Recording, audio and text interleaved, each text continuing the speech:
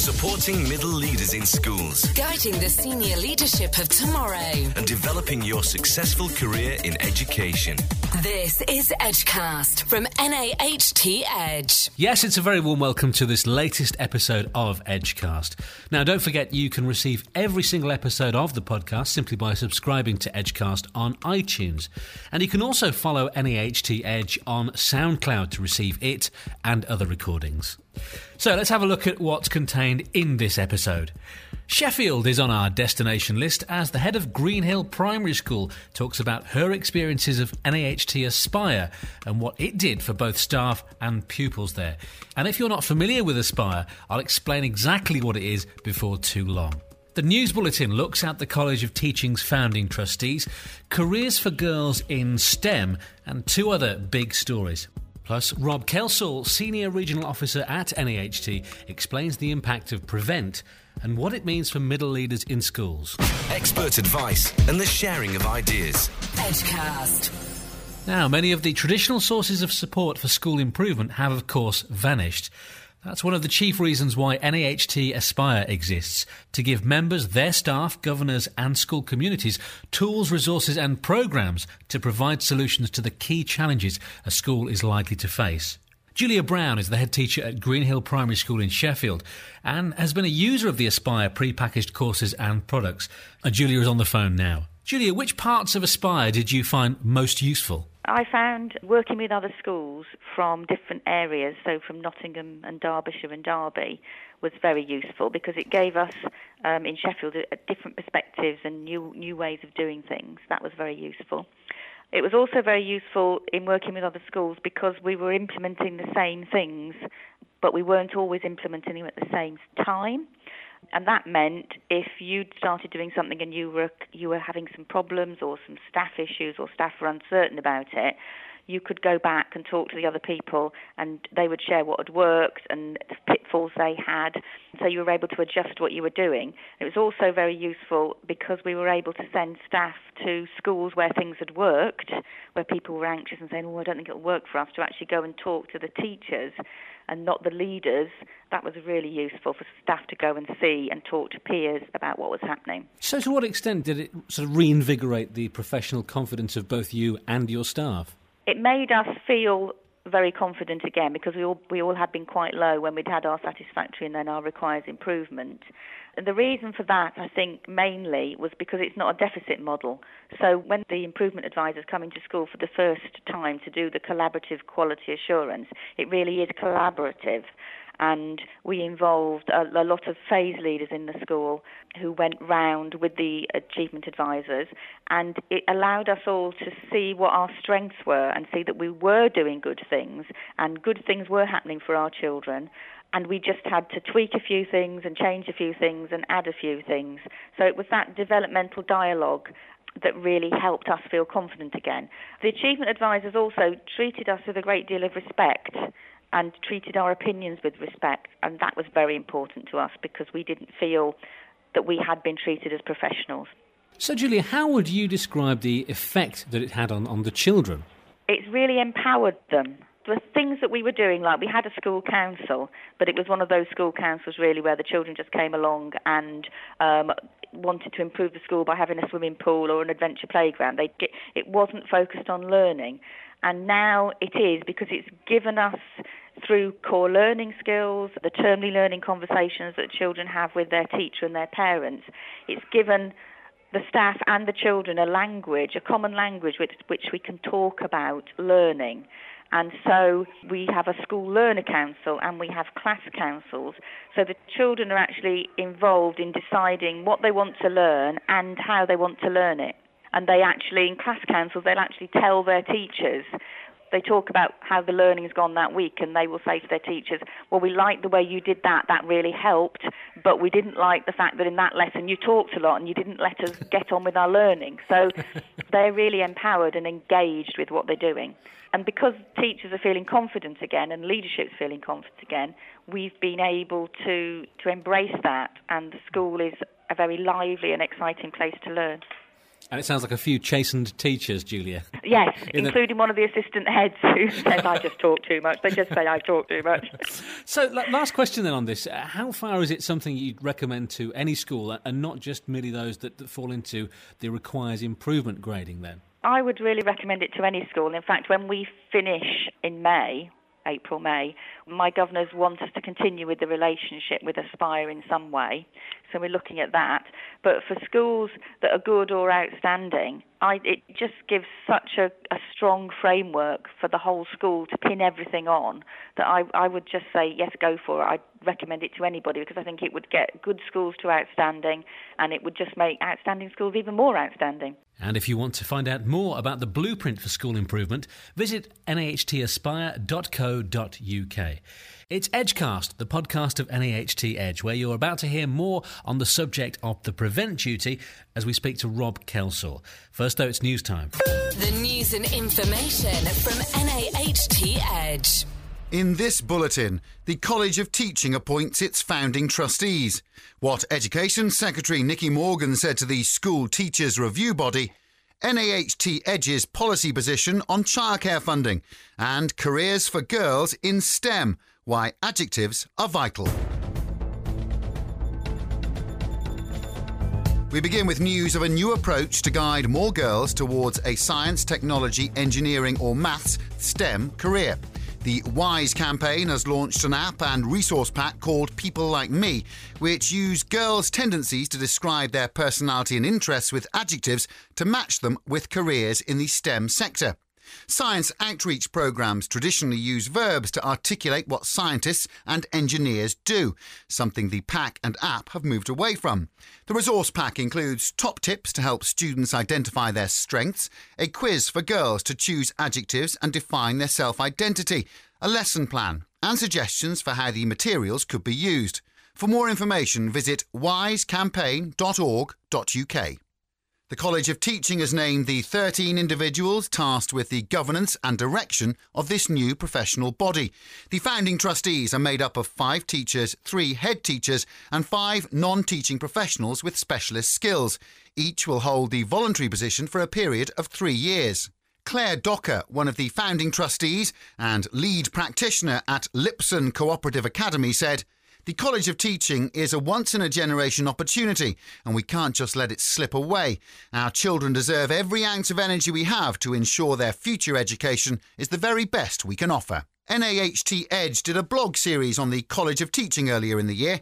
Find out what the profession said by visiting nahtedge.org.uk/news and views/blog listing.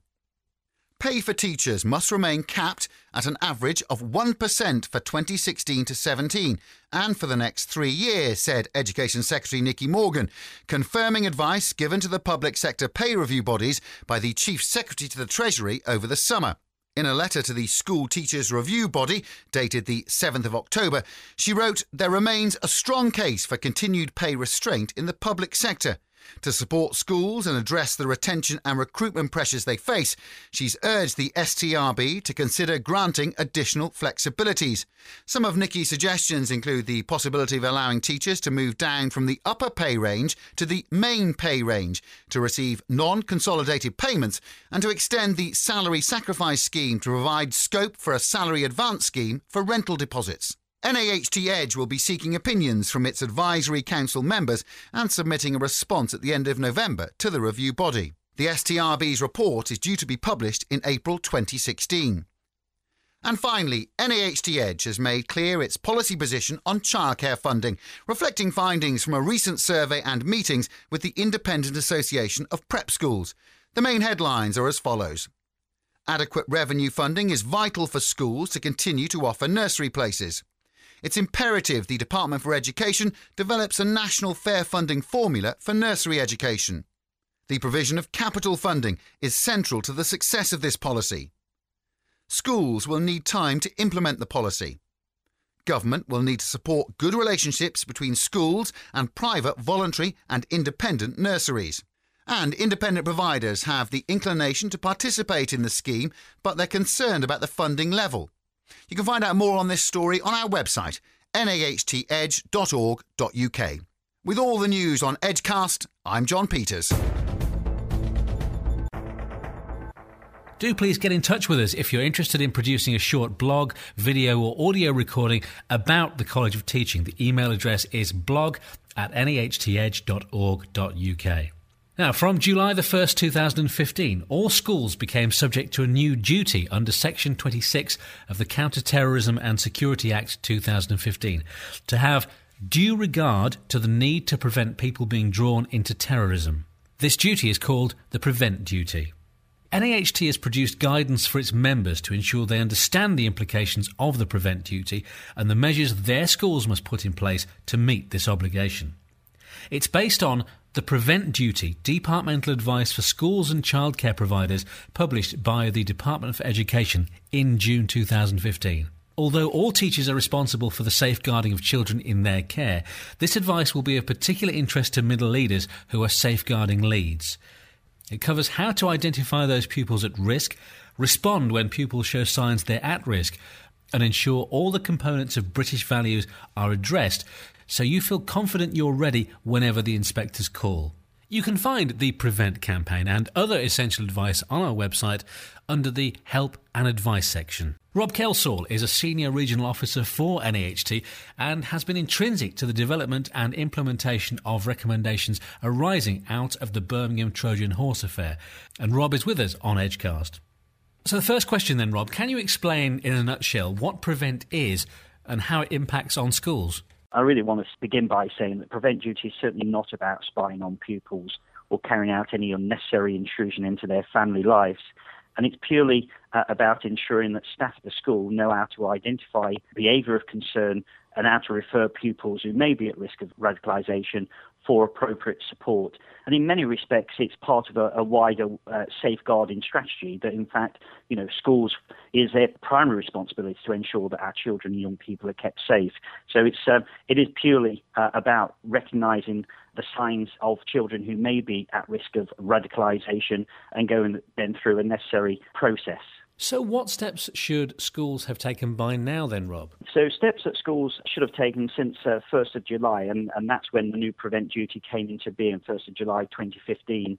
There's essentially 4 steps that they should be carrying out. The first is to ensure that the designated person at the school with responsibility for child protection has actually received what's called the Workshop to Raise Awareness of Prevent training, and that's specifically aimed at school leaders or those, again, with specific responsibilities for safeguarding. So every school should have ensured that training for that key individual has taken place. What Prevent also says is that the wider awareness of Prevent should then be disseminated amongst the school staff through mainly a programme known as the WRAP training. So that's, again, the Workshop to Raise Awareness of Prevent. That training is available free of charge, and we're certainly signposting members to go to their local Prevent partners, to their local authority, in order to be signposted to the relevant people who can deliver that training in school. Or actually they do a series of online packages, DVD packages, that Prevent has been designed around. Let's just hypothesise for a moment, Rob. If I were a middle leader, what should I be doing? Well, certainly as a middle leader, and again, it depends only or mainly whether or not you've been tasked with the duty in terms of a designated child protection officer at the school. But what you should be doing is carrying out an appropriate risk assessment within the school in regards to children who may be at risk of radicalisation, and then to work in partnership with other agencies. We have seen, certainly in the last 6 months or so, a greater partnership working going on between the Department for Education, the Home Office, the police, in ensuring, again, that the appropriate strategies are in place for any school where there is a risk of children who may be drawn into radicalisation that we're seeing. Also important that we ensure that there is appropriate IT policies in school.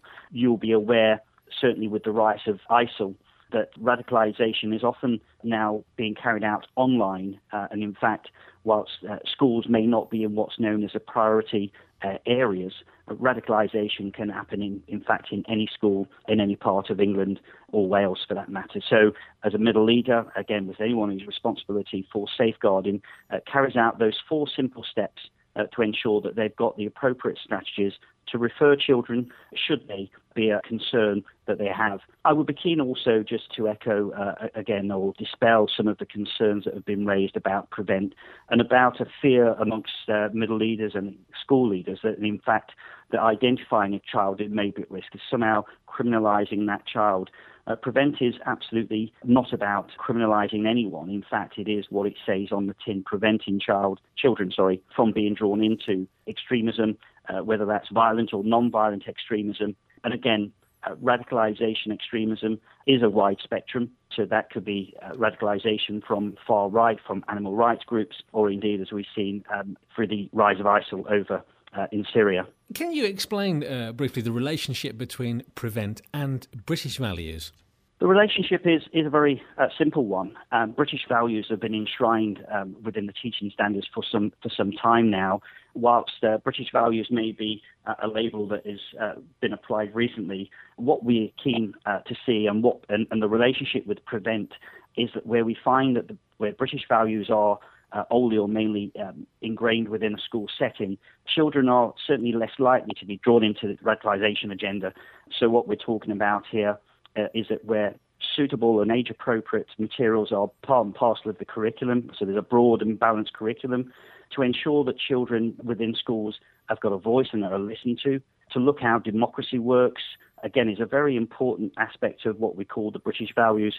And what, again, is very important is that there is actually what I would describe as a safe space for children and young people to actually debate the different roles that religion plays within society, and again, with an overarching duty, if you like, to promote those fundamental British values that, again, helps children to have that broad and balanced approach as global citizens. Isn't this just, lastly, another aspect of safeguarding? It is entirely, and certainly people like NHT and myself, along with the Home Office, the DFE, are certainly pushing that point that actually, Prevent is simply a safeguarding issue, no different to children being drawn into gang crime, knife crime, FGM, that Prevent is really part of the wider safeguarding strategies that schools should have throughout the length and breadth of this country. So it is safeguarding. It certainly isn't about criminalising or carrying out covert surveillance on pupils and young people. So it is that safeguarding aspect which is so important. Rob Kelsall there, who is co-presenting